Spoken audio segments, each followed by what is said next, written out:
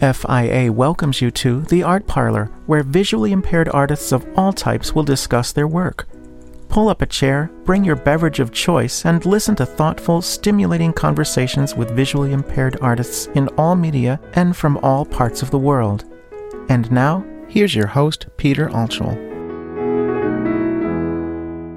Welcome to the Friends in Art Parlor podcast. My name is Peter Altschul, Program Chair of Friends in Art. And late June, early July is a big deal for us because we have our two showcases. The one in July is going to be centered around an organization called IC Music. They're coordinating the house band and the recording and everything else. So we thought it'd be good to talk about what IC Music is and who we're all involved and all that good stuff. So to start that process, I'm going to ask Byron Harden, who is in charge of IC Music. Hey, Byron, what is IC Music? Hi, Byron Harden, owner and director here at IC Music, where we train the totally blind and visually impaired in audio production and studio engineering as it pertains to adaptive technology. We have been servicing blind community since February 10th of 2014. And, I'm super, super excited to have one of my partners in crime, Kevin Reeves, with us today, as well as another partner in crime who came on a little bit later. As we'll talk about all that kind of stuff, Mr. Derek Lane as well. So IC Music, basically, we're a small company. We have about 10 trainers working for us. They're all totally blind. They're all over the place as far as way as Australia. We are training people not only in person on audio technology, but also over Zoom too as well. So we can accommodate a multitude of situations. And obviously, we're excited about that. So Byron, talk about what prompted you to start this business. I prompted me because I needed a service like this. So I have a very interesting story, which I'm not going to go into in depth here, but I've lost my sight twice in my life. Once at 7 due to Stephen Johnson's, and then the second time at 38 due to glaucoma. And I've always been in audio production at various levels. As an adult, of course, it was a professional thing. I got paid to do what I did. I am a player, meaning that I play instruments. I am a producer, and I am an engineer, both studio and live. And as a person in and out of sight, trying to find a way through adaptive technology to be creative and stay creative, and present in a fashion where technology does not get in the way. There was just nothing out there that was comprehensive as far as that was concerned. And so I wanted it to be something that was as basic as possible, but then at the same time as advanced as it possibly could be as well. And being able to do that, we were able to look at the different unique abilities from cognitive to physical to obviously blindness. And so back in, I want to say maybe it was 2012, I went to the Carroll Center and I learned Apple computers and adaptive technology, because that's when I lost my sight in 2011 for the second time. It's when I was 38. So I am old, okay? When I came back with some basic Apple training, the vision started really sinking in to creating a curriculum or designing some type of flow to training. And I had reached out to a gentleman and, he said, well, I know someone who would be amazing at this. And that was Kevin Reeves. He said, yeah, man, I'll train you, of course. And then I laid on him my vision. What a burden. You know what I mean? Because then next comes, hey, man, do you think that you would be a trainer for IC Music? So that's how it kind of all kicked off. And we sat down and designed a curriculum together. And voila. So Kevin, let's hear your side of the story. You're plowing along, doing whatever it is you're doing. And then you get this call from this weird dude named Byron. Talk about how you fit into all of this. I was at 2012 NFB convention, and I wasn't even involved in any of the general session stuff because I never really do any of that. I go and network and try to help people and it, usually music related stuff. And if ever I was at any of these NFB conventions, you'd see me in a hallway, with 3 or 4 people around me that are like, hey, I'm just trying to get my start on music. What kind of microphone? And I just love those kind of things where people are coming up and asking me things. And so I was doing that, and I got a phone call, and he and I just started rapping, and I never whatever activity I thought I was going to go to that day, I didn't even do. I think we talked for like 3 hours, and he was like, look, I want to do this thing, and I need to learn Pro Tools, and I'm still working on getting equipment. He was borrowing machines. He was not only borrowing machines, he was borrowing like places to actually learn, because everything for him, like he was, I got to go to my cousin or my friend Jovia's house or whatever. I got to use her computer, and so he had to install Pro Tools on it. But we worked it. And I have to say, I'm grateful for Slough, because I did this horrible main menu showing like 20 years ago where I just figured Pro Tools out. And I'm like, okay, look, I can make this thing work. I knew how to make it work, and I knew how to make things go on it, play, stop, record, make a track, put a thing on it, whatever. But I really didn't understand the software itself. I mean, I really didn't. I was really excited to show it to everyone, but I actually didn't know it, and I didn't know how to use it. And so I really got a lot of people interested, but in reality, I was a mindless hack that like barely tried to scratch the surface of how even that stuff worked. And Slough pointed out a bunch of things that I had incorrect. He goes, man, this is what this actually does. But he was very gracious, because I was this young dude, right? And he was very gracious. And like, I did a thing that he probably should have done originally, get on main menu and go, here's how it really works. But he had enough grace for me and not, laughing me out the door. And I don't even know how do you appreciate a gift like that?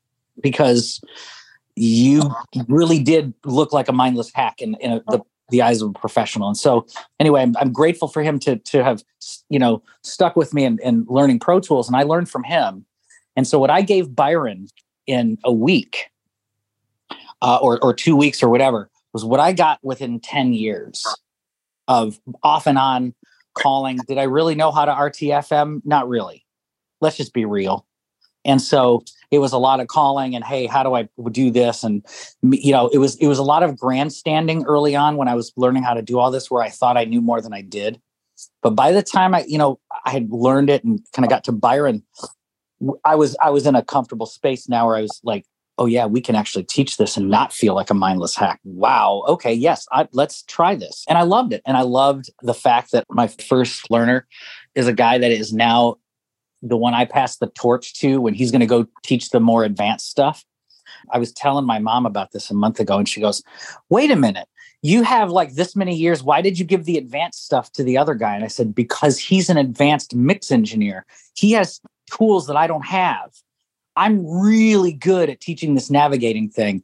He's really good at teaching the navigating thing. And, oh yeah, here's how I mix a record. So it's natural for him to do this. And I'm totally glad that he's like doing all the more advanced stuff, because I love what we do. I love what I do, and I love what he does. So it's just been a fun ride that started from weird. And it was like, we don't know if we got this thing, we're just, how do we install this? To now we've got something really, really rocking. So Kevin, before you move on, you mentioned Slough Halton. And for those who remember prior showcases, when we had a house band version 1.0 with Gordon Kent and other people, Slough was a pivotal role in those showcases. He helped us out in a lot of different ways. I think we did a couple of his tunes on our showcases. An amazingly generous and great guy.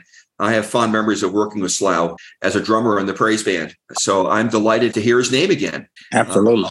He is an amazing musician as well as obviously trainer. So Slough, if you're listening, hope you're doing great.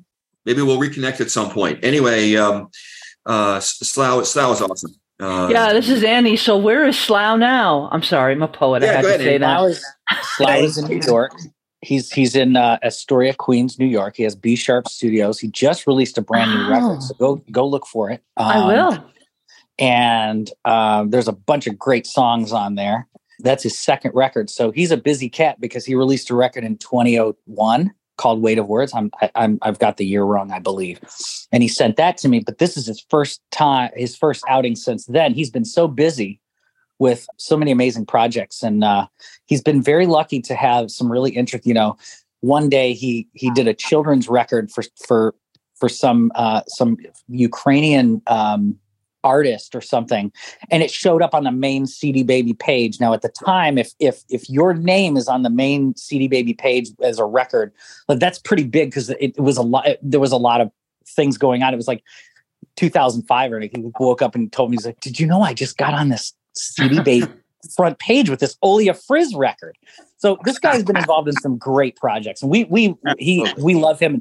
He has a new project that he's just put out he was funded by he was funded by Berkeley, and they did a Pro Tools kind of getting started, or like a full-on 20 chapter thing with audio. We actually use it, because I always tell my students, like, go read chapter 4 and then let's go talk.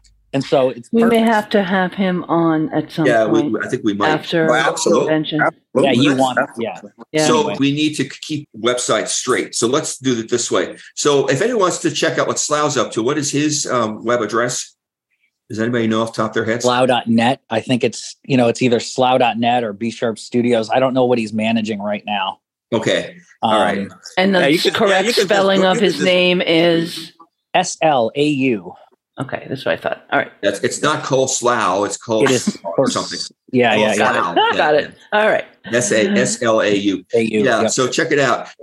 But to totally confuse the world, what is IC Music's website? By the way, it's not ICY Music, right? It's ISEE, right? IC Music.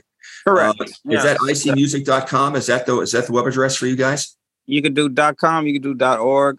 We do have a non-for-profit now. It's icmusic.foundation. So it's just type it in there. You're going to find it. It's going to pop up. If you just want to Google it, it'll jump up in the first page. So what is IC Music Foundation as compared to icmusic.com? So IC Music Foundation is a program that will, or should I say a company, organization that is going to have support and advocacy, is going to include, as well as the training, some training is going to be there, which is technology training. And lastly, development and universal design, both in the physical and software space. Or should I say virtual space? So, this is a part of evolution, as technology grows, so do we. You guys were just talking about Slough. I got 10,000 Slough stories, but, I think for an individual to lay as much intel, and as Kevin said, just use one of Kevin's words, graciousness, just to put it out there in the manner in which he does. He was the person that I reached out to. I went to Berkeley to find out who was doing what. Brian Charlson was a guy who trained me on Apple computers. And that's how I even got a hold of Slough. And he was like, that sounds good, a little bit ambitious, so he kind of didn't want to touch it. He kind of wanted to hit it with maybe a 35-foot pole. And I can see that, actually. He's so busy right? and so talented. He really is an amazing talent. Yeah. Yeah. And so I was just so excited that he did pass Kevin, because pretty much what that did, and in the blind community, one thing that we have to do is we have to be adapters, improvisers, and overcomers. And so I think he saw that moving down the line, and then he just the amount of resources that he's laid on me has been super invaluable. And so the IC Music thing really kind of, it encompasses all of that. And then that moves in, obviously the for-profit moved into the non-for-profit. And one of the main reasons why I created the non-for-profit is because we also have a help desk that's going to be coming soon. And the help desk is going to be powered through Be My Eyes. I can say this in public now. We do have a help desk there that is on that actual app. It's not active right now, but you can go and see it. I don't know why you would go and see it right now when it's not active, but you can.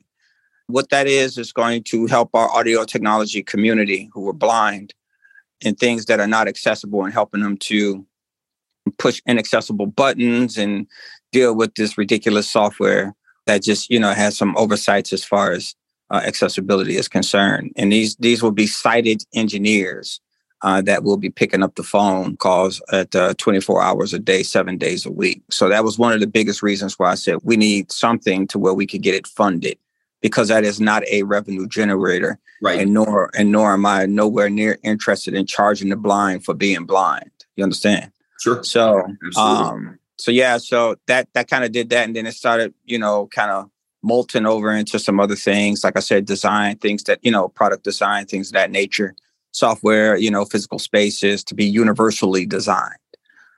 So it's been a lot of under the hood happening. I can say, we have a new office as well. So we have 2 locations, one here in Beecher, Illinois, which is where I am now at the studio.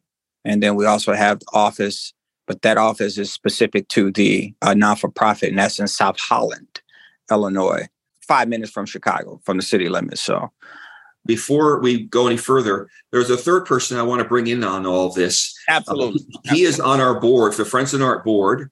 His name is Derek Lane. Derek, talk about how you got involved with all of this. Well, I was teaching along with Jessica Silva, Justin McLeod, Gianluca Apolaro, and several others, Carrie Hoth as well, with the organization called HAVI, which stands for Cisco Academy for the Vision Impaired. It was this operation out of Australia, and it did some general technology courses and audio. Well, time passed, and they were kind of headed a different direction. And Byron heard about me through Kevin and looked me up, and we started talking, and I did a rather interesting move. I look back and it's like, wow, I don't know if I should have done that at the time. I'm glad I did. But I said, hey, here's some people that I want to bring along with me because we have all taught Reaper together. Here are our specialties. And I'm like, well, let's pass this on. If I can have something amazing happen, I'd love to be able to look out for my people and see them have the same opportunity. So now at this time, Gianluca and I are 2 of the Reaper instructors for IC Music. I teach the equivalent of the navigation course, and Gianluca does the sort of MIDI part of the operation where you're including software instruments and hardware instruments if you have them, and automation and stuff like that. So I'm going to back up. Thank you, Derek. And let's start where we'd like to answer this question. What is Pro Tools? I'll let the Pro Tools instructor answer that. I will give you the diplomatic answer. All right. I am an instructor for Pro Tools, but I'm also very honest. And you are Kevin, right? Yes. You're Kevin honest. Yes. Okay. I am honest to the point where, there's so much of my work that I teach Pro Tools. There's so much of it I do in Reaper anymore. Pro Tools is a digital audio workstation. It is a DAW. You can, record audio MIDI. It started in the 90s where it was this kind of hardware software hybrid. You bought the hardware and you got the disc thrown in. This wasn't one of those things where you bought the software and then figured out what interface you wanted to use. They had this thing locked. And the reason that Pro Tools was so ubiquitous and so powerful at the time was that it just worked. When I switched from Cakewalk, when I was exploring either Cakewalk, Pro Tools, whatever in 2000, my frustration with Windows at the time was you had to be a Chris Bell level rocket scientist to know what cards go where, what chips don't do what, and what is your DPC latency and all of these things. And it was very frustrating for those of us at the time that everything in Windows was volatile. You could record records in Windows, but it was very volatile at the time. And Pro Tools, within 5 minutes, I could literally turn it on and run 24 tracks without anything bleeping out or speech going away. And so they had built this thing that was rock solid and it worked and it was incredibly low latency. And they built that up further to where not only did they have the software hardware hybrid that was rock solid for IO, but then you could upgrade to these cards that would then offload all of your plugin processing onto this this chassis to where the computer is freed up to just do the thing that it needs to do, which is route audio through the PC or the Mac or whatever, and capture the disk and make sure everything's crunching properly. And if you're running a billion plugins in 2003, the whole thing falls over. Now, let me ask you quickly, just so that people see the distinction here of what you just said could be done in 2003 and what most of us were doing in 2003. When we talk about running effects on cards, you're not talking about what a lot of us were doing where, I want to add reverb. So I'm going to go into SoundForge and I'm going to select a thing and add reverb. The computer will come back with the reverb on my recording. You are speaking of a situation where there's a reverb effect and you can put whatever you want through it live. This isn't like a select and process and wait and get a sandwich and come back and there's your reverb. This is like an emulation of a whole bunch of hardware, right? Yep. And you're absolutely right. And so I remember the early, and Byron, I want to give him that too, because Byron's more into in as far as the higher up in the industry of knowing like what companies made what move for what reason. I'm not necessarily there, but what I can tell you is that like, and there's like a whole lineage of sound tools and sound designer and these things that were kind of happening. But like in the Mac world in like 2001, on some of these machines, you were limited to voices. You could play back like this keyboard, that vocal, and then the sound card was done. There was no more, especially if it was like just kind of built in or small things. You needed a bunch of hardware to be able to do the stuff that we're talking about at the time. And Pro Tools, they were the first that made it easy for people to get into. They made it affordable. The 001 was like $700. You got Pro Tools LE. There were some weirdo limitations, like 32 tracks, and you couldn't bounce offline. I don't know why they waited to 2011 to give me that feature, but there were just weird things. But the thing was solid, and I made It's About Time fully in Pro Tools under OS 9 on like 3 or 4 different machines, and so it was a time. It was a thing. And in Pro Tools now I'm so happy to see that we've got the Elastique stuff from Reaper now in Pro Tools. Elastique is the Z-plane algorithm. And I have been telling people for 15 years, I remember way back in the day saying to people, we've got to get rid of these stupid Pro Tools algorithms and get the ones that Reaper are licensing because they're brilliant and they're easy. And now we've got them. We've got Melodyne. We've got some instruments. And Pro Tools is still an incredibly solid piece of gear. But it's just not the only thing out there anymore. And in Windows land, ladies and gentlemen, you no longer have to be a Chris Bell rocket scientist to actually get something working. In Reaper land, I was able to do a bunch of background vocals and things for a client on a Microsoft Surface with 3 gigs of RAM and barely any speed to make the thing run Notepad. And so the world is different. And now we kind of figure out like, well, who needs Pro Tools for what? Usually the guys that are needing Pro Tools are the ones that are like, I'm going to Full Sail. So that's the Microsoft Office. We have to teach them that. They have to know because their sighted counterparts are going to be knowing that. And that's what they're going to get certified in. If they're going to school, they are required. It's like if I were an AT instructor and you said, I want to go eventually be an accountant for whatever, but I'm going to this business school, I have to teach you Word. It is like a prerequisite for you to know that. And so, when you come through, especially if you're getting into the school route, we are like really hitting Pro Tools. Everything else, if you're doing a small business, it's up to you. And usually it's like, we have guys look at this stuff, and I've seen guys go through 3 classes. They've done Pro Tools, Logic, and Reaper because they're like, you know what? I just want to know them all. Some of these folks, they experiment with some of them, and then they decide, my buddy Ben Blatchford, whom I taught, he's now a Windows Reaper guy. He went through the Pro Tools deal. He got up and running, got all that going. And I remember his journey as he kind of went over to the Reaper place. But it's kind of like just you use what you use. The only thing that's wrong in this business is the thing that's not working for you. Derek, so hit it. Derek, you did a session on Reaper last year. Give us a brief intro to what a Reaper is. Reaper is, again, just the official acronym. A lot of things in Reaper are acronyms. So if I remember this correctly, Reaper is here we go, Rapid Environment for Audio Production, Engineering, and Recording. There we go. A gold star. There we go. Those are very important. Yes.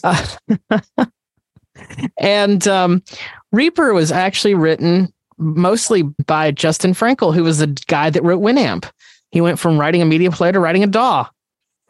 And the consequence of Reaper is that it does a lot of things a little differently, and some of its terminology isn't very standard. And another problem with Reaper, just to get all the bad bits out of the way, so we can talk about the good bits, is that Reaper gives you everything you could imagine, but you got to put it together. You got to build the environment the way you want. There's no like friendly, what would you like to do? And you click on the join the masses who have covered smoke on the water preset, and there's the guitar tone that you want and whatever. It's not that. It's here's everything you could want. Go get it. How? However you like. Here's the actions list. You can look at everything Reaper is capable of performing in one list. Oh, there's like thousands of things. Wonderful. Okay, now what was I actually going to? I don't know. So that's and I'm over. Oh, maybe I'm not exaggerating it that much, actually, now that I think about it. But that is the problem with Reaper.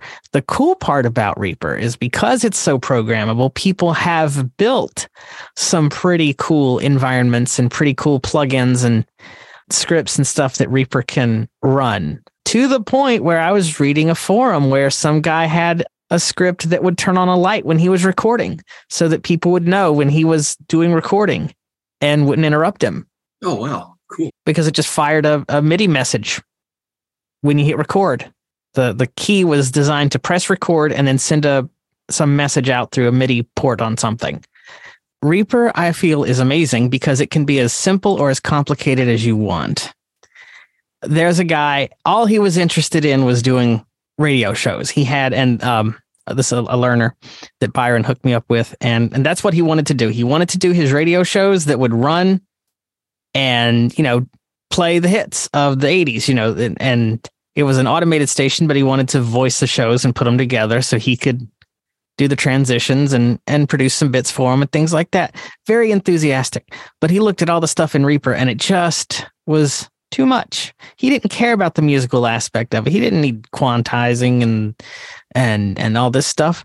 And so Reaper was so customizable, we just went in and deleted part of the menu bar that had all that crap in it. And so the only things that were on the screen was the stuff that he would use. His starter template that we built for him that has his show intro in it has a marker tied to the record function. So he brings up his radio template. It's got his music on a track. It's got his microphone set up to record on another track. He presses play, okay? And he hears his intro ID and music and everything, kind of gets, psyched up and ready to do his thing. And then right at the point where his voice needs to come in, the music ducks down and Reaper goes into record because there's an action marker there that drops the thing into record. So he doesn't have to do anything but hit play and just get into the mood, and he's off. But people that are into mashups and mixing and things like that need their Reaper experience to be very different. And so we work together to give them that experience that's totally customized for them. Can I add on to that real quick? Because I've got a Reaper thing open right now because I use Reaper live on stage to play instruments in backing tracks. So I have a track in Reaper called Music, and it's got a bazillion Brazilian markers that are labeled, and then it's got instruments underneath. I am building an action currently that will, when I go to the next marker, it will select and arm the track that I need to play on. So essentially, like, I'm building it to do anything I want to do. The upshot to Pro Tools is in a sense, until this Pro Tools scripting thing that they're starting to work on, in a sense, it was finite. It had a ceiling. I mean, the ceiling was way in the stratosphere.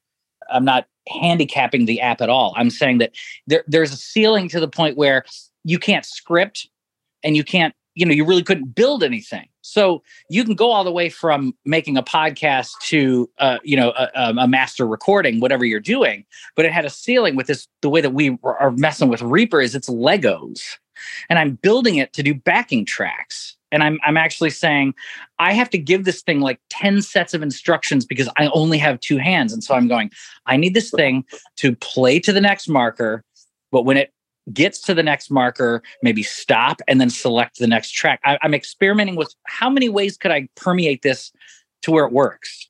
And so that just gives you an idea. Reaper is kind of Legos in a sense because we can build these modules, and maybe Derek can build a module that says, take all of the music things out, but I can incorporate that into my module that says the music or all of the music related stuff is out, but all the podcasting things are in with my new markers and things. And I can send it back to him. So you can almost make it like a GitHub of Reaper stuff, because somebody could go, well, I've tied this to a different key for whatever reason. And it's open source discourse. So I found Reaper really cool because it is $60. And it's not like $60 and then a subscription on top of that or anything like that. You pay your $60 and you have the full program. You can even run Reaper free and it'll just nag you to buy it. But I always encourage my learners to buy the thing because it's trustworthy. You can buy it for $60 and put your license on all of your machines. You're not limited to a couple of machines or like only whatever. They actually trust you to be an ethical adult and to use the software that you purchase in the places you'll be at.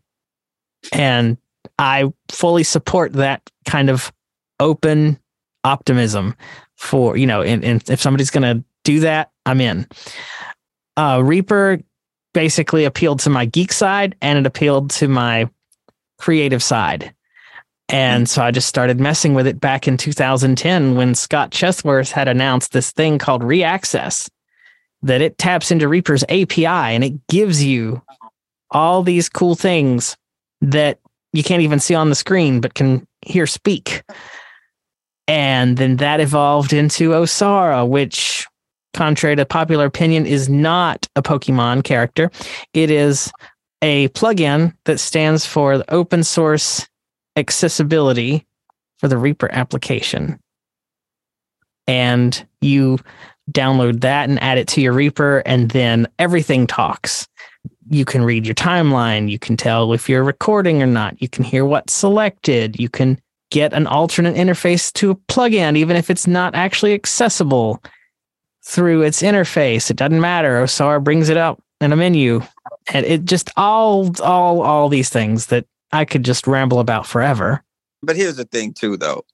I think with what Kevin and Derek, these DAWs, which stands for Digital Audio Workstations, these DAWs, and I think Kevin said it pretty good, which was, the only wrong one is the one that's not working for you. Right. There are so many different things. One of my areas of expertise is economics.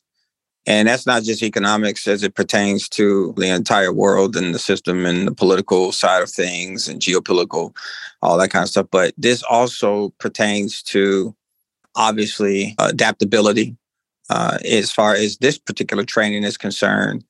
Abilities, unique abilities, all of the abilities that you could possibly think of. And so things that come into play is, cognitive, physical, hearing, creative directions, vocational goals and or educational goals. A lot of people we train come through rehab services. Obviously, this training is it's not inexpensive at all. And especially if you're coming face to face to be trained, it's going to be a hefty little price tag to some, So what I usually say to people in evaluations, because we perform what we call an intake evaluation, and that participant intake evaluation, what happens is probably about a 2-hour conversation about what the person wants to do. What are the desires here? What is your experience? Because now we have to really look at, we're trying to get you kicked off of disability. We're trying to get you to be who you want to be. If you don't want to get kicked off of disability because you're, guess what, making too much money, that's fine too. We'll just do it as a hobby. We can service that too as well. But most people want to go through the roof with the thing.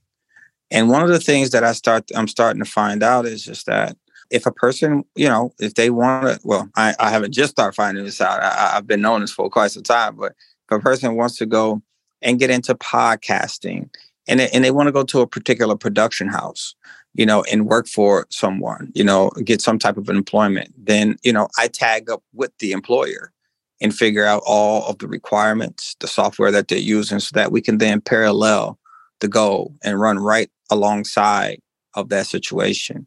It's the same thing with the educational system. No matter what type of degree someone is going to go for. Kevin mentioned Ben Blatchford. Ben was a super advanced Logic user when he came in the door, but he wanted to learn Pro Tools, and his school reached out to us, which was Columbia College here in Chicago. Oh, yeah. Yeah, they reached out to us to train him because the instructor there could not train him and said that he would fail him if he could not perform the functions in Pro Tools. And so, obviously this got ran up the flagpole, legal jumped in, provost jumped in. So the entire upper administration of that university jumped in. And then I came into a meeting with these folks. And a very good friend of mine actually works at Columbia College. I have friends all over the place. It's just crazy. But he was working there and he says, man, this guy that Ben is telling you that he needs to train him, his name is Byron Hart. And actually, Byron Hart's not going to do the training, but, his company is it really the only company in the world that is doing this at a comprehensive level, meaning that they can take you from zero to hero in a program. And what I mean by in the program, I'm talking about a succession of courses that's taken. And so it was a thing where they then reached out because their biggest concern was, well, are you teaching what we're teaching? Because that sounds like competition.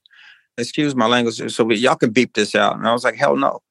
What we're doing is we're teaching the blind person to actually navigate the hardware and software so that when they come to you, now they're having the experience that is going to be more gratifying, self-gratifying. That is hyper important. I don't care who you are. If you can do it yourself, I don't care if it's pouring a glass of orange juice or standing up and peeing in the toilet without being. Either way, if you can do it by yourself, look, it's an amazing thing to do. It is natural. It's innate. And so that is really where we come into play at. And I think these DAWs, as we're looking at, hardware and software, the more that these things become accessible, the more opportunity that it is for the blind out there, because this unemployment rate in the blind community is stupid. It is unbelievable. That's where the universal design stuff came in at. So we're really, really attacking this huge issue of blind folks not working, even feeling like they can't work. And so obviously having Reaper, Pro Tools, Logic. We don't train on Samplitude, although, there are people out there that do. I usually pass people along to those folks who do. And then not just on that, but then on the OS. So both on Windows, the Windows screen reader, we can train on JAWS, but we don't. We can train on NVDA, and we do. We also train on Mac OS screen reader, which is VoiceOver. Now we're doing iOS training, iPad OS training. So these things are, these trainings, and that's just a few trainings that we have. These trainings are designed. So I'm going to ask that we do a role play, and any of you can react to what I'm saying. Somebody mentioned that it's sort of a 2-hour conversation you have when you're talking to a new person. So I want to pretend I'm a new person, and I've called one of you. You start with Byron. So we're going to start with Byron, and Byron, and we're going to try to condense this to like 5 or 10 minutes. All right, obviously, so people can get a handle of how you operate when you're assessing a new person's interests and skills and all that stuff. So, Byron, you ready for this role play? Yes. Good. Okay. So, hi, my name is Peter. I am sort of interested in this whole music podcast thing and trying to learn something about it. How can you help me? Well, there's a truck driving school probably in your area. Where do you live, Peter? I live in Missouri. In Columbia, Missouri. Okay, so you don't have a truck driving school there. Not that I'm aware of. So this does sound like an amazing option for you. So the first thing is what we have to figure out, Peter, is what exactly do you want to do in audio? So I want to do 2 different things. All right. I want to learn how to do basic music recording. So if somebody comes in off the street and wants to lay down a basic tracks for a song he's written or she's written, I can do that with a minimal amount of hassle. And I also want to learn how to edit podcasts so that I can get more involved with the technical side of podcasts. I currently interview people for a podcast, but I don't do any of the technical stuff. So I want to those are the 2 things I'm sort of interested in doing. What's your visual ability right now? What's your acuity? I am totally blind. Okay. Computer experience, like what platform are you on? Are you Well, right now I'm using JAWS, which is of course window based. Okay. I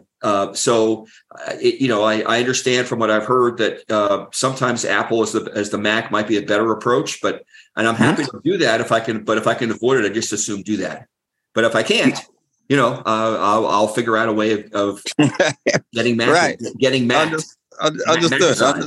Right. Understood. Now let me ask you this though. Are you paying for this out of pocket, or do you have an active vocational rehabilitation case open? I'm paying this out of my own pocket. Okay. Unfortunately, I don't have a whole lot of money, so but I have some. I can put some money aside for this. Sure. And you are open to a new OS, is that correct? Yes. Okay. But one of the things, I may have to buy some equipment. So whether it be a synthesizer or something. So I want just the bare bones thing that'll get me up and running as quickly and as concisely and as economically as I can. Do you have any sighted assistants at home? Right now I don't, but occasionally I do. I can get somebody to come in once in a while and do things. Let's assume the answer for this conversation is no, I don't. Okay, cool. Or minimal. That's totally fine. Fine. Yeah. Are you working anywhere else? Is this going to be like hobby, or is this going to be like the thing? I'm working part-time, but if I could get some money on the side doing this work, I'd be delighted. So that's the best answer I give you with that. Okay. Where are you working? I'm working at the University of Missouri tutoring student athletes. And I also do gigs at various churches. I'm a drummer in the church praise band, and I'm in a jazz quartet. Do you currently have any equipment at home? Audio gear, interfaces, microphones, microphone cable, anything? No, I literally right now have nothing. Wow. Okay, so but you at the church, just plugging stuff into the wrong inputs and all that kind of good stuff, right? I'm sorry. Repeat that. No, I'm just messing with you. So last question for you, Peter. Yeah. How much traffic in your area, like foot traffic? Well, right now I live in a large apartment building of 13 floors, and I live in the sort of a central of the city. Columbia University is a university town. And so there probably is some talent out there that if I could get up and running, I probably could, do some marketing and find folks to come in and work with me. How long have you been on that on that JAWS? How long have you been using JAWS? Oh, forever. I'm one of the first purchasers of JAWS for Windows. Sure. Yeah. Economically, right now, off that information, what I would say is Reaper would be the choice in this particular instance. And I'm going to tell you why.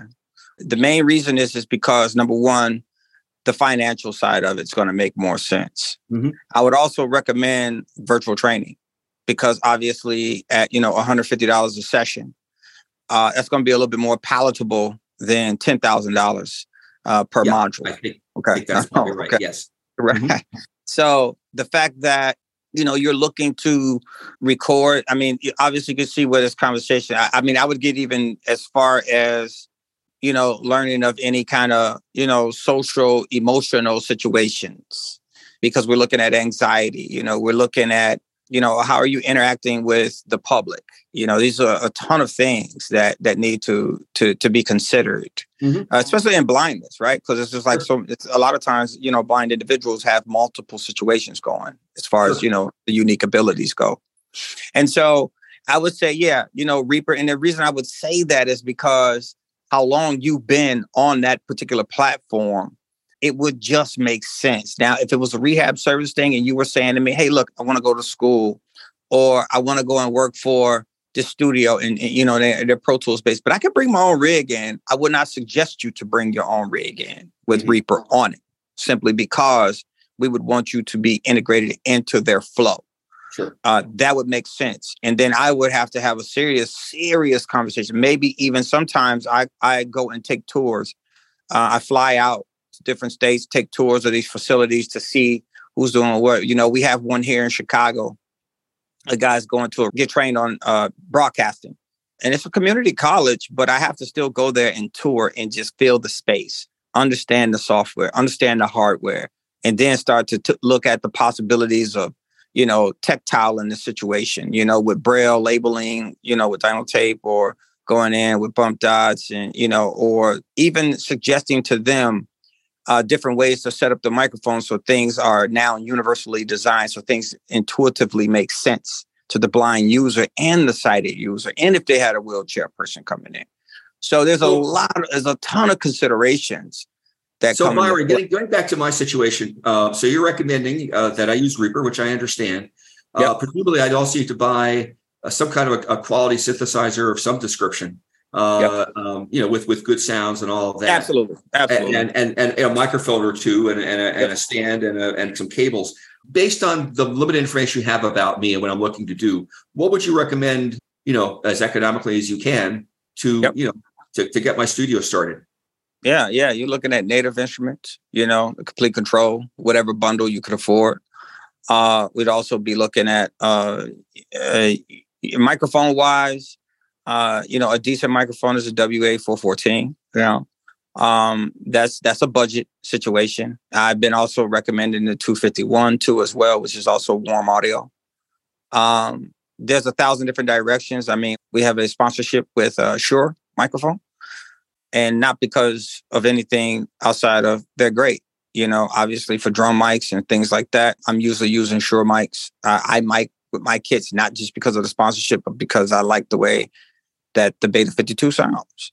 And then also as well as the Beta 98s on tom. So then there's that. Are you going to be recording drums? So there's a ton of things that come into there.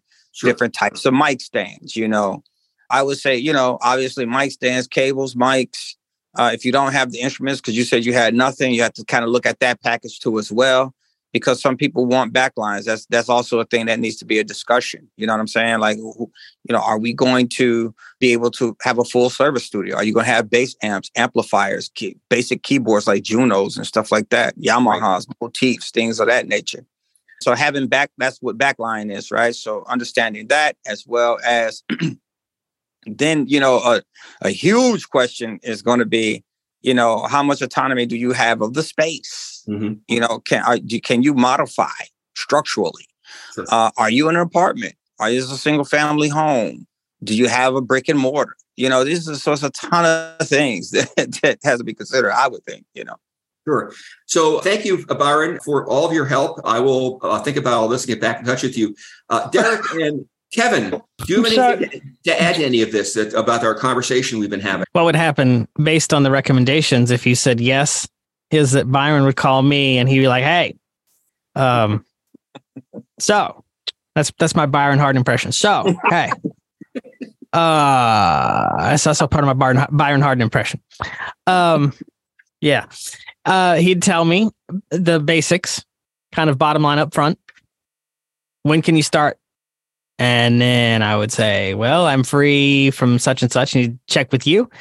And then IC Music would set up a Zoom meeting. I would get my host link and he would get his link and we'd go from there. Okay. So to wrap things up, I would like to know what you guys are going to be doing to help us with the showcase in July. So the showcase, for a while, it was a live event. It was a highlight of convention for me and many others that I've spoken to during the peak of the grade 4 Braille and the funky fonts era. And these virtual showcases, they were fun for the listener, and they were an interesting challenge for Jason and I and the other Friends in Art board in 2020 and 2021. But around last year, it's kind of like, okay, guys, let's get back to doing this for real. And it was this year that everyone was comfortable with taking the chance and saying, okay, let's do it. But we've got to get some people, some players, if we're going to take the chance and go big or stay home, we're going to go big.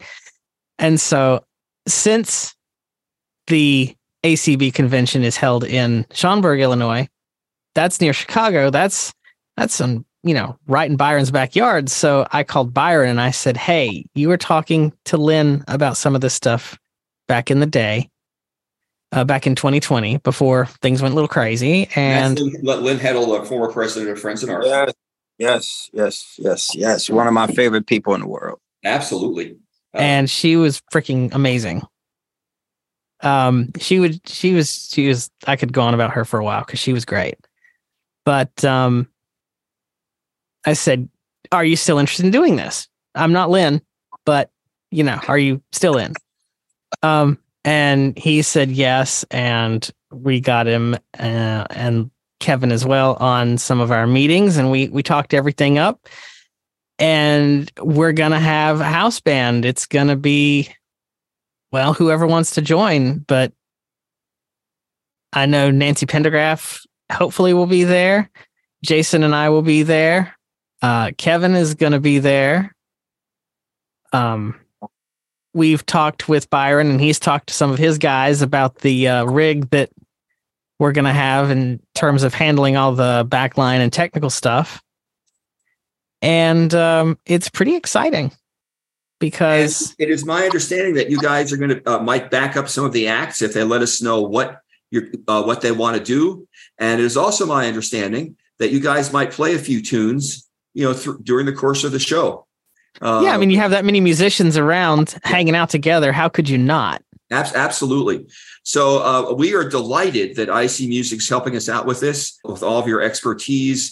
And it's going to be a great event, I'm sure. And we want to make sure that you at IC Music get a lot of pub for what you're doing. I mean, I think this training thing you're doing is absolutely needed, clearly. And also the accessibility component with your foundation, making sure that the technology is accessible for folks who need to use it or who want to use it. Thank you. So again, if somebody wanted to contact you, Byron, what's the best way for them to do that? So one thing I want to mention, a lot of people say, that this is kind of a poo-poo type of industry. It's like a hope and a prayer. And I think because they're looking at it from a position of the superstars are the ones that's making the money. And that's just not the case anymore. Things have been so decentralized due to technology. And it's a very good thing, especially for the blind individual who now can, the world is really your client base now. And so, we're sitting at the type of training that we do, we're sitting at about a 90% success rate. And what that means is that when people come here to do what it is or obtain the skills that's necessary for their vocational and or educational goal, they get that and they go back and they complete those goals. And so we've really, really, really, really been excited about that. And so I just wanted to say that because I'd be remiss without saying it. Absolutely. But as far as contacting us, of course, you can go to the website, which is www.icmusic.com. That's ISEEMUSIC.com. You also can check out our non-for-profit page, which is www.ISEEMUSIC.foundation. Okay. And obviously, my business phone is plastered everywhere. That's 312-810-1001, 312-810-1001. And, people who are, I don't have a problem giving that out now because guess what? I mean, the spam callers, they're calling it probably a good 64 times a day. However, if I don't pick your call up and I don't call you back for a couple of weeks, you already know it's only chop it up to the spam callers or just us being busy. So is it best that they send you an email via your site? I'm coming around. Quicker response. Absolutely. I'm coming around to that. So the email that's not on the site is our business email. I could definitely give that out. But what I'll do is I'll just say to you, info@icmusic.com would be a cool way. There is the email on the site as well. So you can see that too as well. I have recently snatched down all of the social media platforms. I'm not really interested in the social media realm as much. However, I do have a TikTok for those, wanting to see a blind 50-year-old dude, producer track in Pro Tools, miking up drums and doing all kinds of stuff like that, using live instrumentation, playing the bass, playing guitar, and programming as alike. And that is, you could catch me up on there at the letter I.C. So that's SEE Light, LIGHT. Okay, and so that is my TikTok. And so that's pretty much how you can get in contact with us. We're around. We are a little busy now, but but we are open. So that's info@icmusic.com is the email address. Yes. The web address is www.icmusic.com.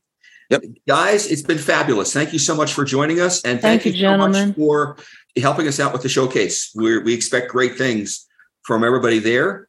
Sure. And this is Peter from Friends in Art, Art Parlor, signing off. Art Parlor is brought to you by Friends in Art and ACB Media.